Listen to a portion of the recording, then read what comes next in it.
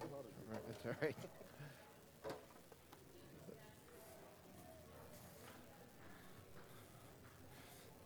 All right. In just a moment, we'll be talking about giving. Should be a very rudimentary outline that you can use in your booklets to follow along there.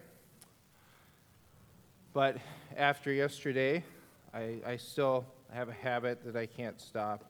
So we will have one more merciless instance of dad jokes. Well, we had the craft lady. I actually go dangerously off the script this morning. If we were telling Bible jokes, you know who the shortest man in the Bible was, right? Well, that's most people think Nehemiah, but it is Bildad the Shuhite. All right. So, like I said, we're not going to have any mercy here. This is all about me and not about you. Here we go. The boiled water died. It will be missed. Missed. All right. When does a joke become a dad joke? When it becomes apparent. This is another extra one. What do you get when you cross a dad joke with a rhetorical question? Where does a sick boat go? To the dock. Where are average things made? At the Satisfactory. 6:30 is the best time of day, hands down. See, hands down. All right. This is the last one. All right. So, a lumberjack goes into a magic forest to cut down a tree. But when he started to swing at one, it shouted, "Wait, I'm a talking tree, and you will die a log," said the lumberjack. So there it is. I know that most of you haven't enjoyed those. But that gives you some motivation to go home after a busy week. But I do want to thank Jariah for the invitation and opportunity. It's been a great week and a very memorable week for our family. Opportunity to have a different change of pace. This is not exactly, I'm learning as you speak at a camp, it is a welcome and inviting change of pace. It's not exactly a vacation when you get to do this. And I'm sure Jariah would say the same thing when you're doing camp directing or you have different responsibilities. But it's been a pleasant and an enjoyable time. I've enjoyed getting to renew acquaintances, establish some new ones, all the late night chats talking about baseball and theology and combinations and all of these different things. I hope that our family has not intruded too much on the Hesses and the Shanks, especially. We've have a tendency with 7 kids and cousins and grandparents and boyfriends and everything just to kind of spread out. But I know we've enjoyed our interaction with you, and I hope that you've at least tolerated your interaction with us. But we do really appreciate what is going on here at Iowa Regular Baptist Camp. After having ministered for several years now outside of Iowa, I appreciate other ministries and other camping things. I've interacted with some of you at Camp Shiloh, which we rented a facility to do that. We've worked at smaller camps like Bass Lake up in Minnesota. This last year, I started to establish myself at Camp Manitoumi in Illinois. And there's great strengths to each one of those people and programs, but it's been an amazing thing to see how the Lord has continued to prosper and bless this ministry. I was serving at Altoona Regular Baptist Church we joined in 95, and it was in 2000 that Phil took the directorship in the ministry after having served for several years as in the youth ministry over at Saylorville. And it was exciting to see both the enthusiasm that he's invested when Dave came over from Mason City, joining him a year or so later, and just how that partnership has really thrived, how you've seen the facility increase, but just the enthusiasm in the programs, the great range of speakers that they've had here. And I know it's a difficult position to be in because you have a lot of competing opinions, different people who have different kinds of values, and they've navigated it, I think, about as well as anybody could. And I know that you have benefited, even if you've been here just this week, and been blessed by the efforts that they put in. So keep them in your prayers, and keep the prayer of thankfulness, of gratitude here for IRBC as well today and into the future. All right, we're talking this morning about giving, so I'd invite you to stand. We're going to read from the 112th Psalm. If you have an ESV, you can follow along. Otherwise, the words will be here on the screen as we reflect on the generous nature of our God. Psalm 112. Read with me. Praise the Lord. Blessed is the man who fears the Lord, who greatly delights in his commandments. His offspring will be mighty in the land. The generation of the upright will be blessed. Wealth and riches are in his house, and his righteousness endures forever. Light dawns in the darkness for the upright. He is gracious, merciful, and righteous.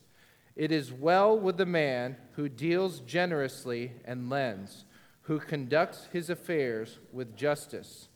For the righteous will never be moved. He will be remembered forever. He is not afraid of... There we go. He is not afraid of bad news. His heart is firm, trusting in the Lord. His heart is steady. He will not be afraid until he looks in triumph on his adversaries. He has distributed freely. He has given to the poor. His righteousness endures forever. His horn is exalted in honor. The wicked man sees it and is angry. He gnashes his teeth and melts away. The desire of the wicked will perish. May God add his blessing to the reading of his word. Please be seated. And as you're seated, let's bow together in prayer. Father, we do thank you for that privilege that we have to understand both your character exemplified to us and understanding that as you show yourself to us, it is our obligation, it is our privilege to put your character on display, to reproduce it through the knowledge of your word, through the work of your Spirit, and out of concern and love for our fellow man. We pray, Father, that you would help us to be faithful, and you would help us to demonstrate here today, as we learn from your word, the generosity that you demonstrated towards us, the grace by which we stand even here today, knowing that we did not deserve what you gave. Lord, help us to show it both in our religious emphasis, in the truths that we teach from your word, but to also enhance it through the generous nature of how we handle what you have bestowed upon us. Lord, we pray that you would make us a generous people, a giving people. This we pray in Christ's name. Amen. It's been, the story is told of John Wesley, noted founder of Methodism, brother of the great hymn writer Charles Wesley, who probably in the end had more influence than his brother, not because he was a better thinker or anything like this, but Charles has had more influence because of the hymns that he wrote that span denominations and span different church traditions. We love to sing songs like "Hark the Herald Angels Sing, Glory to the Newborn King." We love to sing "And Can It Be That I Should Gain an Interest in My Savior's Love?" And there are literally hundreds and hundreds more that we could name. But his brother John and Charles together were the significant figure in the founding of Methodism. And it's told about John's life that there was one day when he was encountered by a woman who asked him for some help, like we are wont to do even in our society today. I think sometimes it feels like that's the only reason left that we have a landline at church. You get those cell phone calls and texts and emails, And it seems like the only people who ever call the landline anymore are the people in your church over 60, and even that's starting to change as they talk to their grandkids and they figure out how to text.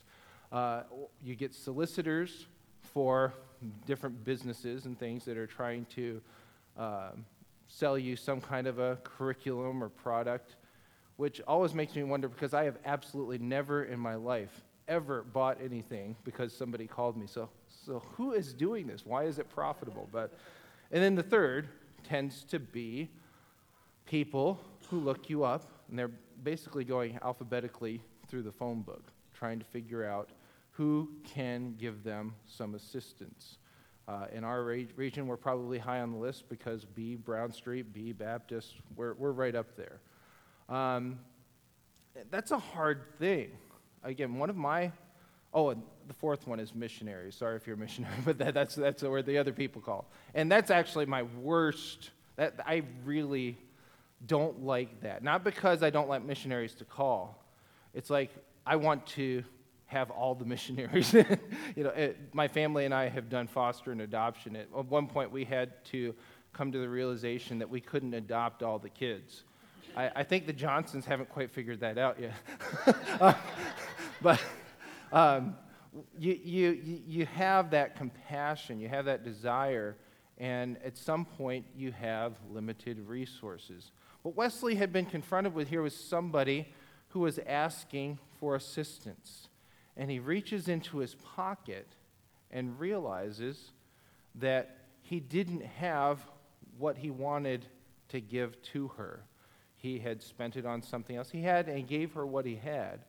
But he felt convicted, and the story is told that he prayed to the Lord and made a commitment that, Lord, I'm going to think better about how I utilize my money. I'm going to think better about how I utilize my resources. I'm going to prioritize being in a position to give to others.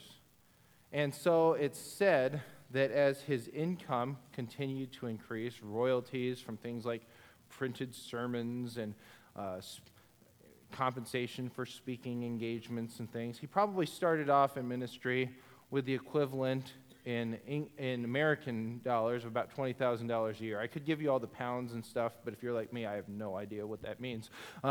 So the parallel is he started off in ministry making an annual income of about $20,000 a year.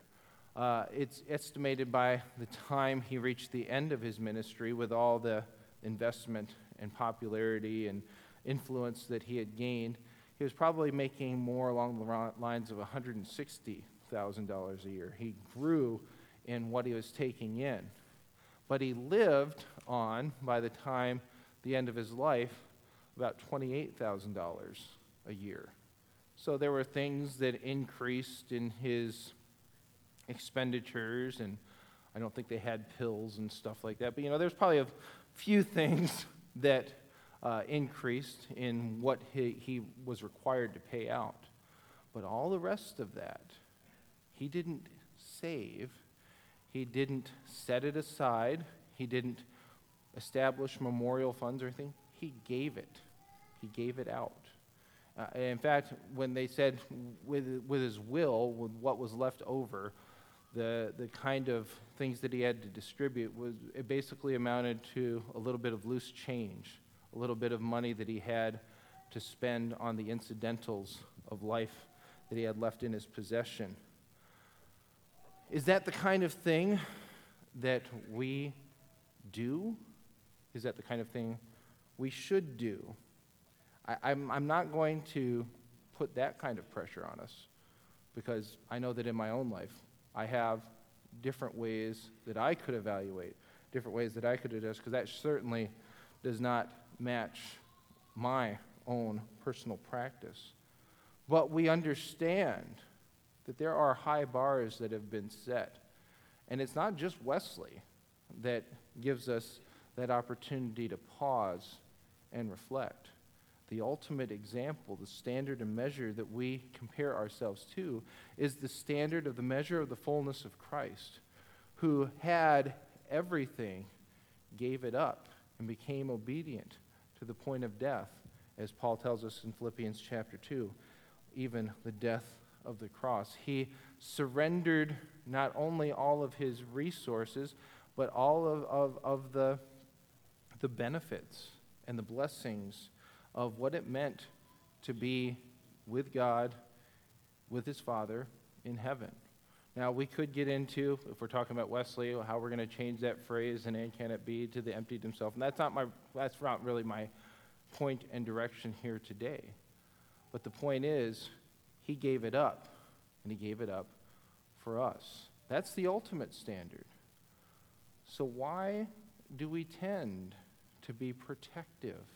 Why do we tend to think that, like the world tells us, that if we don't watch out for ourselves, if we give all the time, nobody's ever going to give back to you? You've got to look out for number one.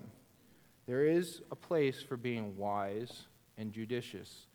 And even the scriptures tell us to go to the ant, consider her ways and be wise. Why? Because she's the one who's laying up for the future. She's the one who's making sure that she's in a position that when winter comes, she has something to live on. That's the paraphrase. But there is also the sense that when we accumulate, even in what we're storing up, it's not just that we may have to meet our own needs. What does Ephesians 4 tells us? To the one who has stolen, he steals no longer, but instead he labors, working with his hands what's good, not only to meet his own needs, but so that he may have to give to those who are in need. It's a priority that we need to establish. And first of all, I want to suggest that that is a priority because we understand that everything that we possess, everything that is within our control, we understand that God is the source. If you wanted to look it up, you could do this, but I'm sure many of you could quote it in different translations in James 1:17, that every good gift, every perfect gift, it comes from above. Maybe some of you could sing the Steve Green song if you were allowed to. We weren't at my Christian school. Sadly, that's actually true. But we did go to a basketball game once, playing another Christian school, that did a cheerleading routine to a Steve Green song. That was still one of the most interesting things I've ever seen in my Christian life. But every good gift, it comes from God. It's sourced from him. What is it that we have not received? I gave that quote yesterday from The Grapes of Wrath. Steinbeck obviously was not a believer. He was at best a skeptic, an agnostic, and that reflected his cynicism. But Christian, we don't have the luxury, if we can call it that, if that's even the right word, to entertain those kinds of things. We understand in our humility, in our frailties, that every good thing that we possess is because God has chosen to give it to us. And we need to make sure that we utilize it in kind. John the Baptist recognized this in John 3:27, a little bit lesser known verse, but he says, a person cannot receive even one thing unless it is given to him from heaven. He understood that in his role, Jesus was the one who must increase while he decreased. He was one who lived literally off the land, clothed in camel's hair, eating the locusts, and this kind of a thing. Again, has God called us to do everything that John the Baptist did? But if God has given you more, you need to make sure you use it well. I want you to think with me here. I'm going to give you one story, one example, as we think through how do we accomplish that. We've just finished 10 years in Marshall, Minnesota, and probably the most vivid example that I've ever seen of generosity was there in that congregation. Some of you have been in Minnesota. You were with me, around me, or you've been around for a while. But the chairman of our deacon board there was a man named Paul Stoneberg. He's a lawyer. His dad was a Baptist General Conference pastor. He's one of the most godly and generous men that you could ever meet. His wife, Joanne, is one of the best cooks, sorry, IRBC, that you'll ever meet as well.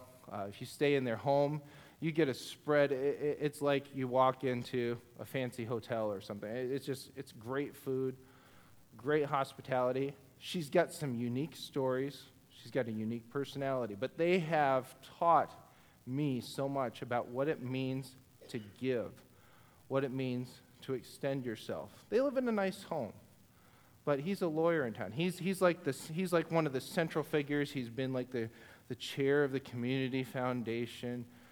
He owns property and he's invested it well.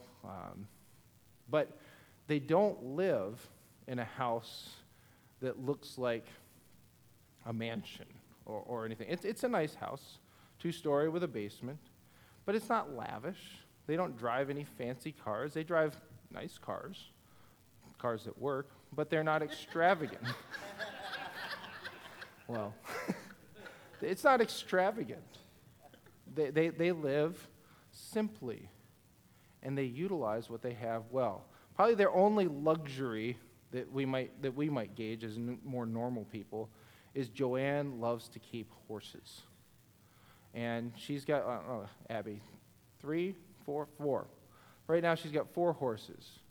And I remember when I candidated there, we were between ministries. I just finished about 4 years in Skowhegan, Maine, and we were living with my in-laws, which was probably as much trial for them as it was for us.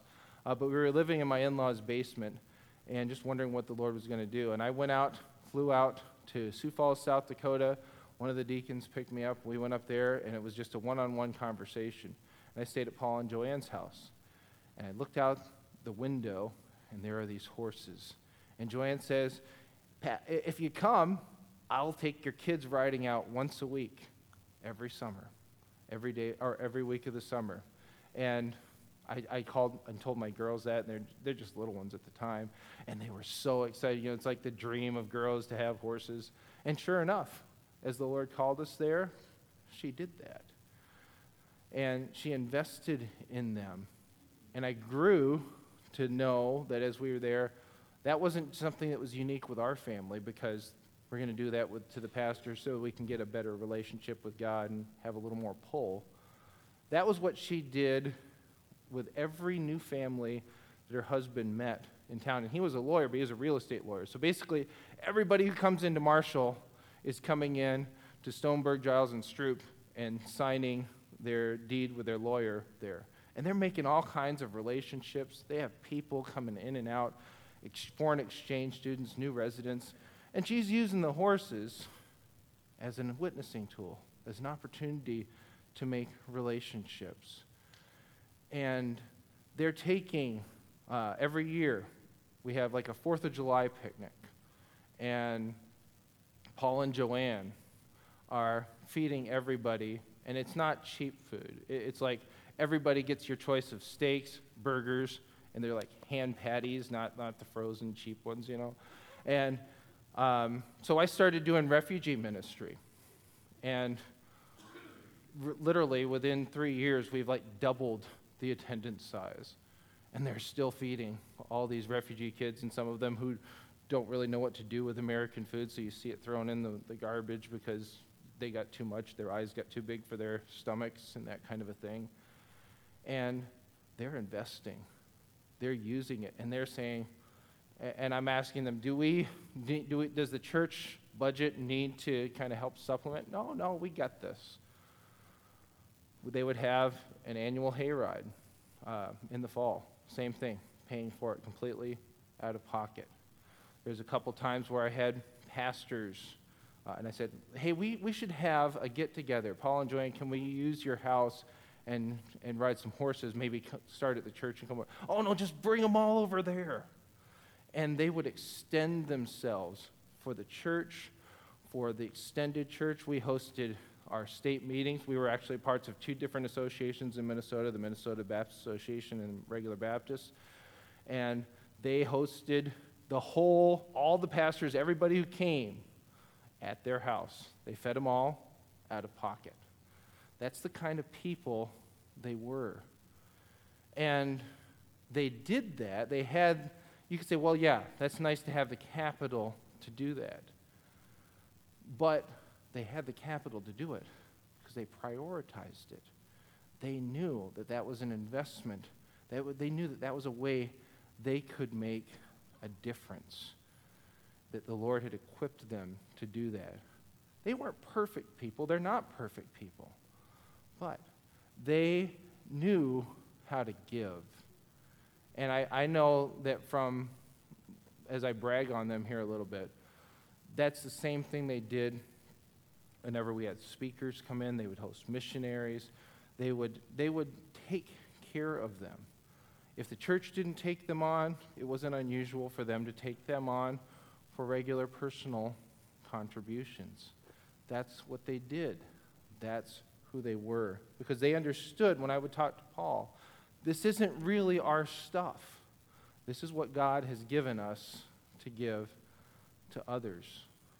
And they understood that they were stewards, that they were there to take care of it. Now, they've gone through their share of tragedy. They've gone through their share of difficulty. Joanne's had breast cancer. Paul actually had sickle cell lymphoma. He made that announcement. He calls me when I'm getting ready, literally, the next morning to pull out and drive down to Alton to take my family down to Canada. He says, "Oh, Pastor, I don't want to drop this on you, but I feel bad. I just don't want you to find out any other way. I've just been diagnosed with sickle cell lymphoma, and the doctor tells me that in a worst-case scenario, I might only have another year or two to live." And I was like, have a nice day. And that was hard. That was hard to step away. But I'm praising the Lord because I was just telling Dwight pastored in Redwood Falls about 40 minutes away from us at one point, so we have a good relationship. He was asking about them. And praise the Lord, 2 months ago, the Lord saw fit, after all the therapies and everything, he's in complete remission. And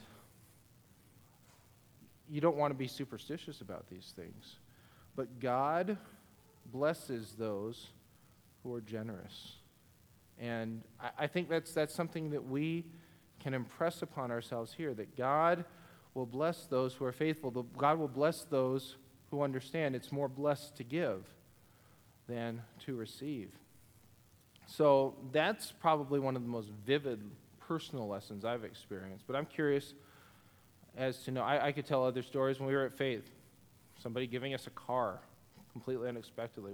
There's different things like that have made a difference in my life and have prompted us to understand that, yeah, we may not have that retirement laid aside that we would like to.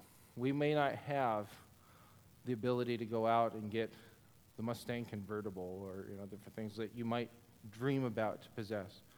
We need to be content with what we have, and we need to use what we have to give to other people. And we've tried to do that because God's put those kind of people in our lives to teach that and to impress that upon us, because we've been the beneficiaries of it so often in our lives. So what have you seen? Some things that you could share with the group this morning that remind you of the generosity. But I'm looking less about what you've done and more of how you've observed it in the lives of others. Let's give credit to God here. Who will be first?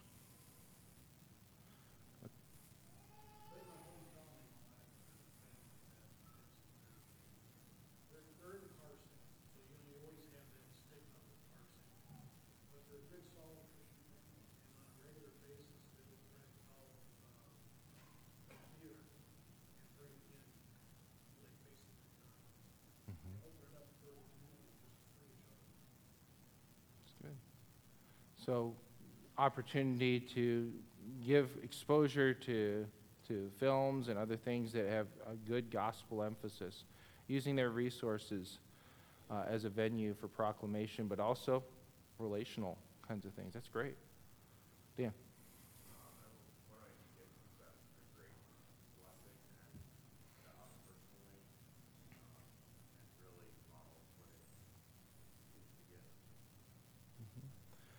So Dan says, if you couldn't hear, he's just talking about a deacon who's modeled giving and invests in their family a great deal. All right. Others.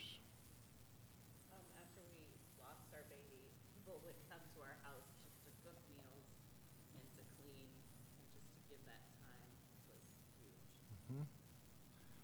So Tamara was saying when they lost a child, people were coming, investing, food, cleaning. Those things make a difference. Whether you can say, I've given, I've fed a whole church, or we have a nice house, or give what you can. And you don't always know what kind of a difference it can make. Like,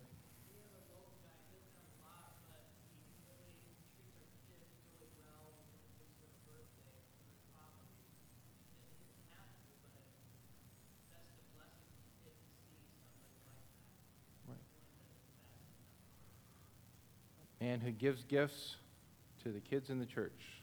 That's his ministry. You single it out. You find ways to do that. Okay.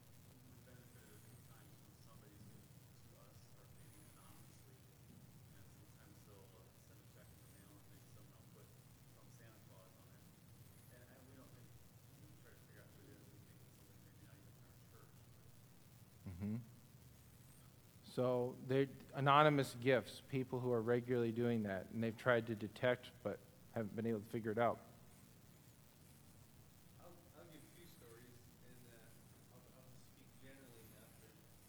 As a pastor, I've been in a church where there were bona fide millionaires, and the church struggled to make ends meet because of a lack of generosity. Yeah, I was probably one of the lowest paid pastors in anywhere, and I was working part-time jobs to make ends meet. But I'm saying just the whole budget of the church. I pastored a church for the last 20-some years, where I probably had the highest income of everyone there.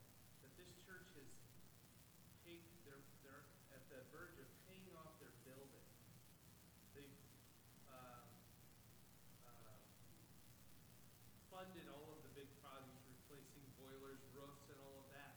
And no one makes any money of significance, and yet just the constant, ongoing giving and faithful giving of the church, it's been an amazing blessing. But I've seen the contrast of the two, that it's just been, it goes both ways. It impacts the church if people aren't generous. It also impacts people, and it isn't the level of income that makes a difference. It's the level of faithful giving.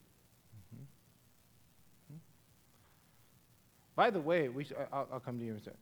We should also remember that the way that we gauge generosity, we tend to think of it, even the last picture I have, I have monetary measurements.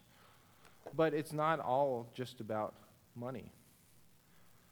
I gestured at, where are they? I think I gestured over there. Where are the Johnsons? Where'd they go? They ducked out on us. I know. But, I know, I feel bad now. Now I have guilt. But what do? We can give. If you don't have the money, you can give of yourself. I mentioned that we're in foster care, and they tell us if you do foster care through the state, you get a stipend. But they always tell you in the training, if you're doing this for the money, you're doing it for the wrong reasons, because there's no amount of money that's going to be worth what you're going to go through. And there are times where the money is nice, but the money is essentially enabling you to take care of the kids. You're not really coming out on the plus side. You have to realize what you're doing is out of love. I was talking to Bill Britton with Baptist Children's Home about this one time, and he was in a meeting where they were training foster parents, or the social workers. And the social worker chief actually got up and rebuked some of their workers because he says, you need to be careful that we don't get so tight on these Christians that we discourage these Christians from doing this. Because if we don't have church people, we don't have anybody to do this.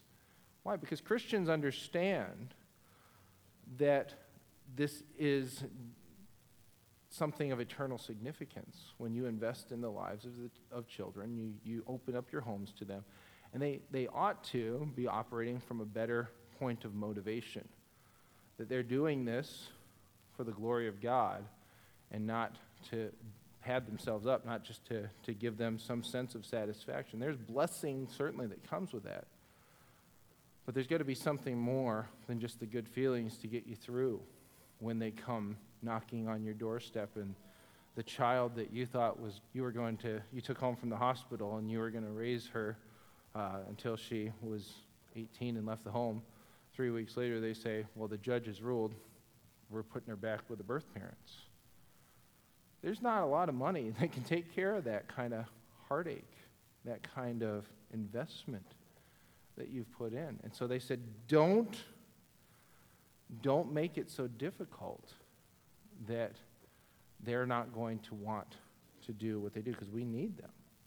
But I think that speaks well for us, folks, by the way, of how Christians can be perceived on the outside. But it also ought to remind us that's how we need to be perceived. We need to be enhancing that. Okay, Dan. Another way is in our church, whenever we have a kid that is even thinking about coming to camp, I'll let multiple people come to me and say, we want to make sure they can go for free or whatever. Mm-hmm. Others have done, paid for piano lessons or things like that. And sometimes the people that don't have a lot, they're the ones that are doing this and giving sacrificially to make it happen. It's great. So people paying for things like camps, even though it's not their own kids, music lessons for pastors' kids or others, investing in that way. Did I see another hand? Right.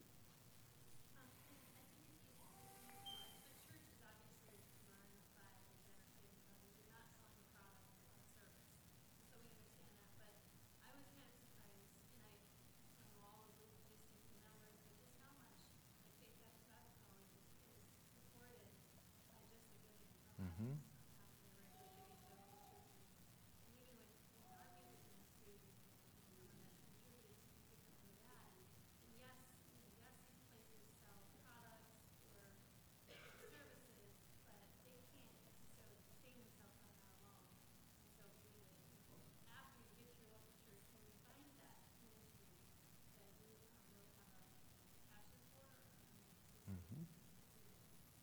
Right. And if you aren't catching all that, she's talking about things like schools and how they rely on endowments. If you ever talk to anybody in an institutional administration like that, our tendency is, maybe even as your student, well, I pay tuition, shouldn't I?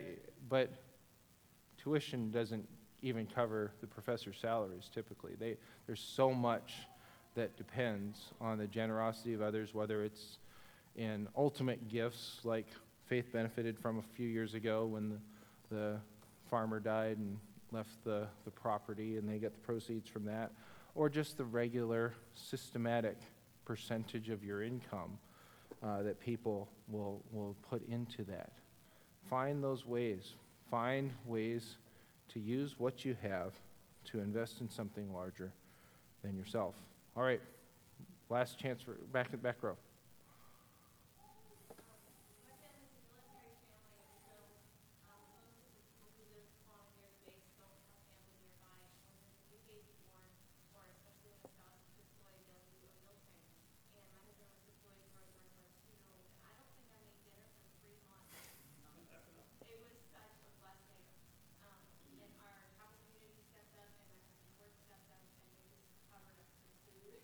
That is awesome.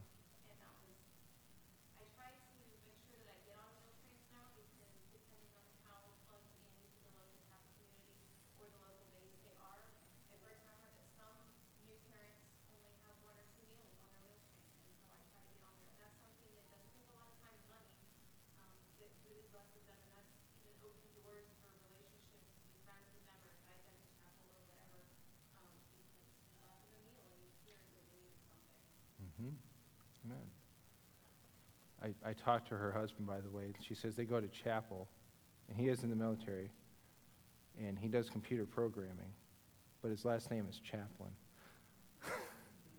So I thought that was ironic, but I enjoyed my conversation. And she's right, too. And the systems that you put in place with that are also important. That's doing something like a meal train, or, in past generations, we've done things like missionary closets or have different things. We never want to limit our giving to those things. to those programs. But those programs also, those systematic ways, can be entrance points into a mindset of generosity. And we ought not to forget that it's not just good enough to preach that occasional message on tithing because the offerings are getting low. We need to do what we can as church leaders or even as people of influence within the congregation to make sure that these things are encouraged. That's what it means when we provoke one another to love and good works, that this is the kind of community where those things are valued, where those things are modeled. And how can I follow in that kind of an example in the position that God has placed me in? Let's keep going here. If we understand that God has given us these resources and we're to be stewards because he is the source. We've talked about different people and examples that we've seen publicly. We also ought to remember why we give. There are wrong reasons and there are right reasons.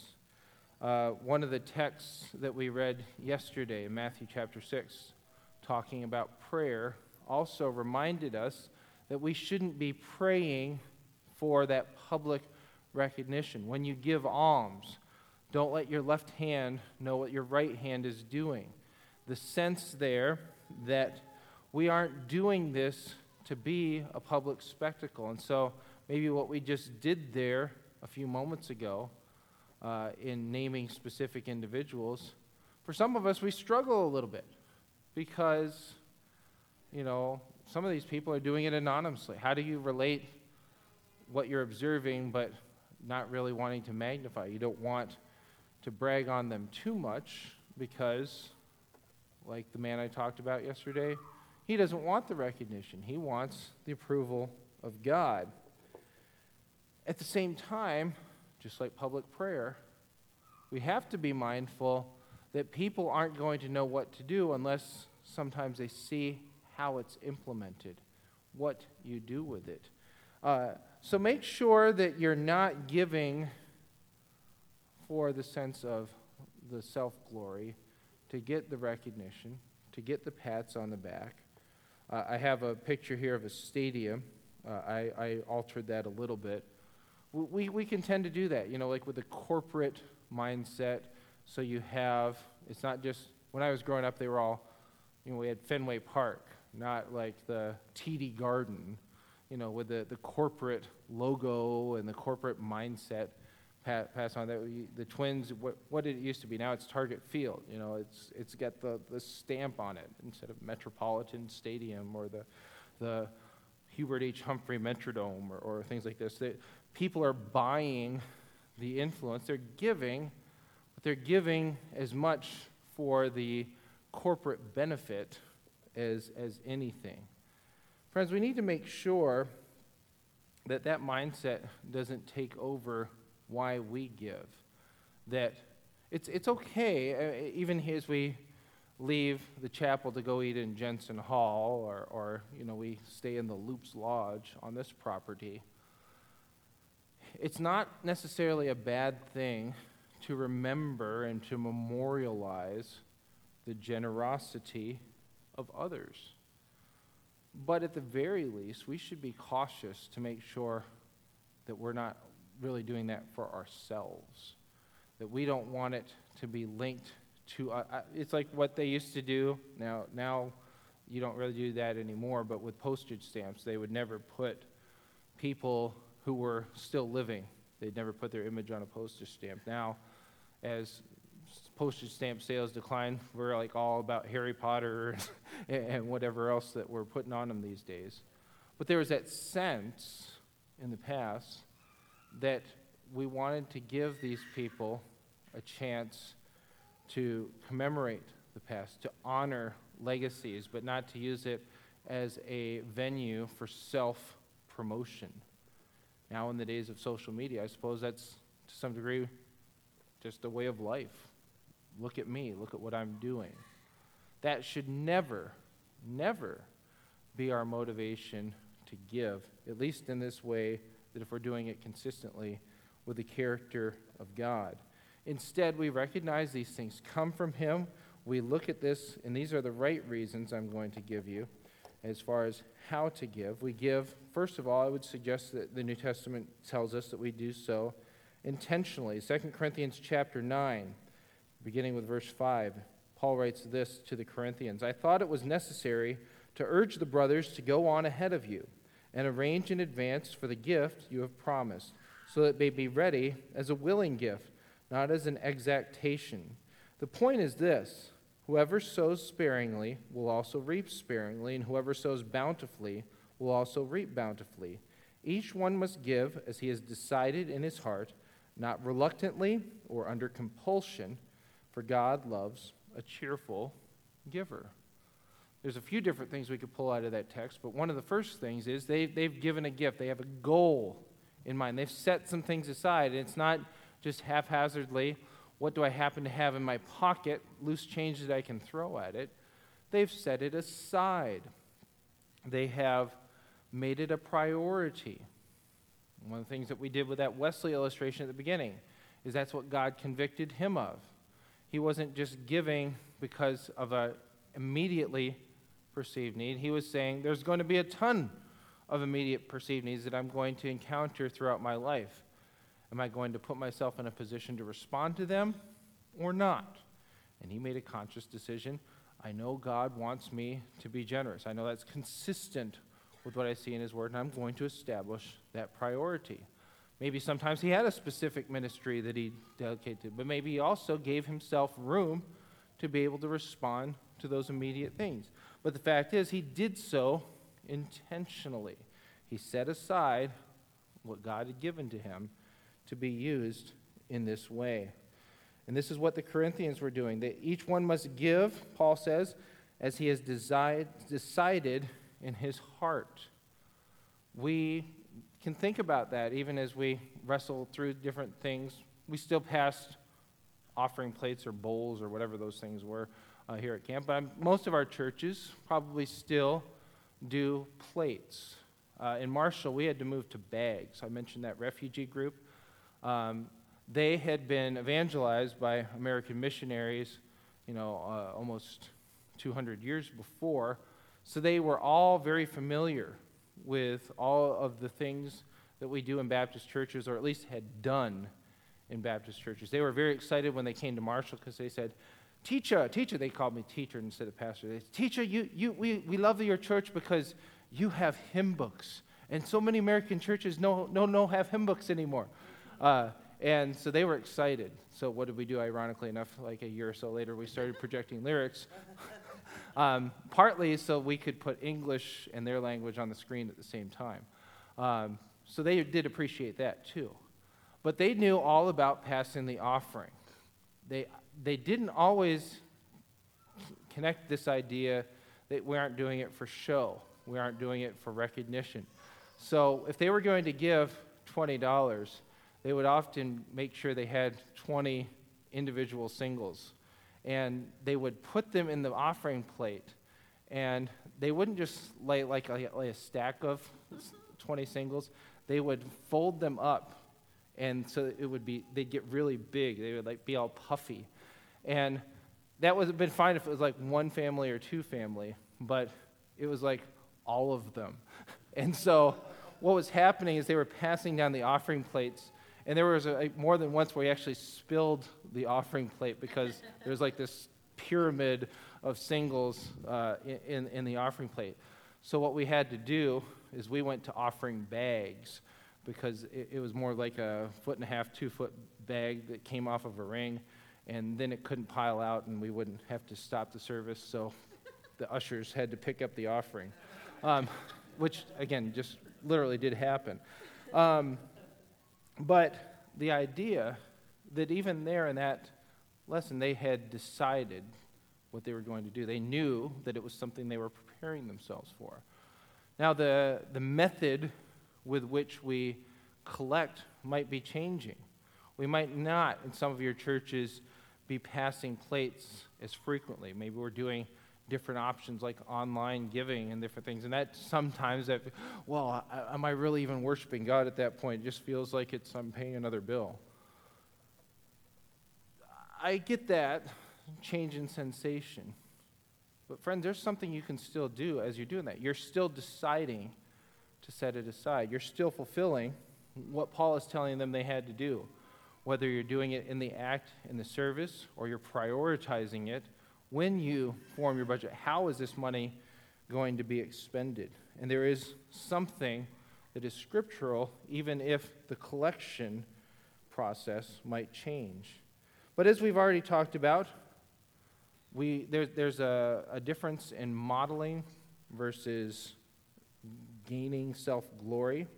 This is what we're told by our Savior in Matthew chapter 6 that I've already mentioned previously, but I'll read the text. Beware of practicing your righteousness before other people in order to be seen by them, for then you will have no reward from your Father who is in heaven. Thus, when you give to the needy, sound no trumpet before you, as the hypocrites do in the synagogues and in the streets, that they may be praised by others. Truly I say to you, they have received their reward. But when you give to the needy, use a hashtag on Facebook and talk about... No, it doesn't say that. It says instead, do not let your left hand know what your right hand is doing, so that your giving may be in secret. And your Father, who sees in secret, will reward you. Again, be careful about cultural tendencies and be careful about balancing out, modeling, and discipling, and look at me. Look at how spiritual I am. It's a fine balance sometimes, but friends, we need to be careful. The Word of God is not given to us just to pick and choose how we apply it. We need to give careful thought to doing so in such a way where we're not doing it for our own reputation. We're building the glory of God. Finally, we're doing so sacrificially. If anyone, 1 John chapter 3 and verse 17, has the world's goods and sees his brother in need, yet closes his heart against him, how does the love of God abide in him? I'm no Greek scholar, but we can talk about the different qualities of love and that agape kind of love, that love that gives of itself, that gives not just out of the abundance of what they possess, but gives beyond, gives sacrificially, sacrifices and deprives itself for the benefit of others. It is hard when you take those phone calls that I mentioned at the beginning, when people call looking for assistance. It is hard not to look at them cynically and they're saying, oh, Pastor, I've got this I just got out of jail, and I've got 7 babies, and if I don't get them diapers and milk, and you can just smell something foreign on their breath, and you're even questioning whether that's legal or not. And there's that skepticism, there's that cynicism, and it's so easy to look at that person who's giving you the sob story, or to look, as I did last week, at the unemployed cab driver who's trying to convince me that our church should pay his cell phone bill. And there's part of you that is just like, you have a $100 a month cell phone bill, and you're sitting to me, and I've got my track phone that I pay per minute. I find ways to be frugal. You can too. And you think that way, and if you think that way too much, you don't actually get the sensitivity that it talks about here in 1 John 3. You don't learn what it means to put yourself out to others. So there are going to be times that you might even end up maybe giving to somebody who takes advantage of you, who might occasionally misuse it. But I try, at least even with a taxi driver, to not just say, sorry, buddy, you got to just learn to tighten your purse strings and manage what you have. Try to at least give them the time. I try to at least, if I don't give them $1 or monetary value, say, here's some way that I've adjusted. You've got some income coming in, and if you're not finding every way to make ends meet, hey, I'm with you. I got 7 kids. Money gets tight. But these are some things that I can help you through. And come back in sometime. Let's talk again. Let's see where your needs are, how we can give you some help and direction, help you manage it better. Take the time to these people that God places in your life. Use those opportunities that you might have, sometimes to give money, but always, always to give care and concern. Because, friend, whether you're a pastor or a professional, full-time vocational Christian worker holding an office in church, all of us are Christians. All of us have been called to project the love of Christ to a world who needs to see him. As John the Baptist says, he must increase, we must decrease. What do we have that we have not been given by heaven? And how are you using that in such a way where the God of heaven is glorified, not that your future is stable and secure? We brought nothing into this world, and we can take nothing out. Let's make sure that we expend it well to God's glory. Father, we thank you for the time that we've had here together this morning and even this week, just to reflect on some of the basics of the Christian life, understanding that what we do corporately informs and trains us for what we do in the real world. Lord, help us to be mindful of using the resources that you have given to us as just that, resources that belong to you, that have been placed temporarily into our care. And Lord, help us to use them well. Help us not to take them and to bury them, but to invest them wisely so that they will have returns that will be to your honor, to your fame, and to your reputation. This we pray in Jesus' name. Amen.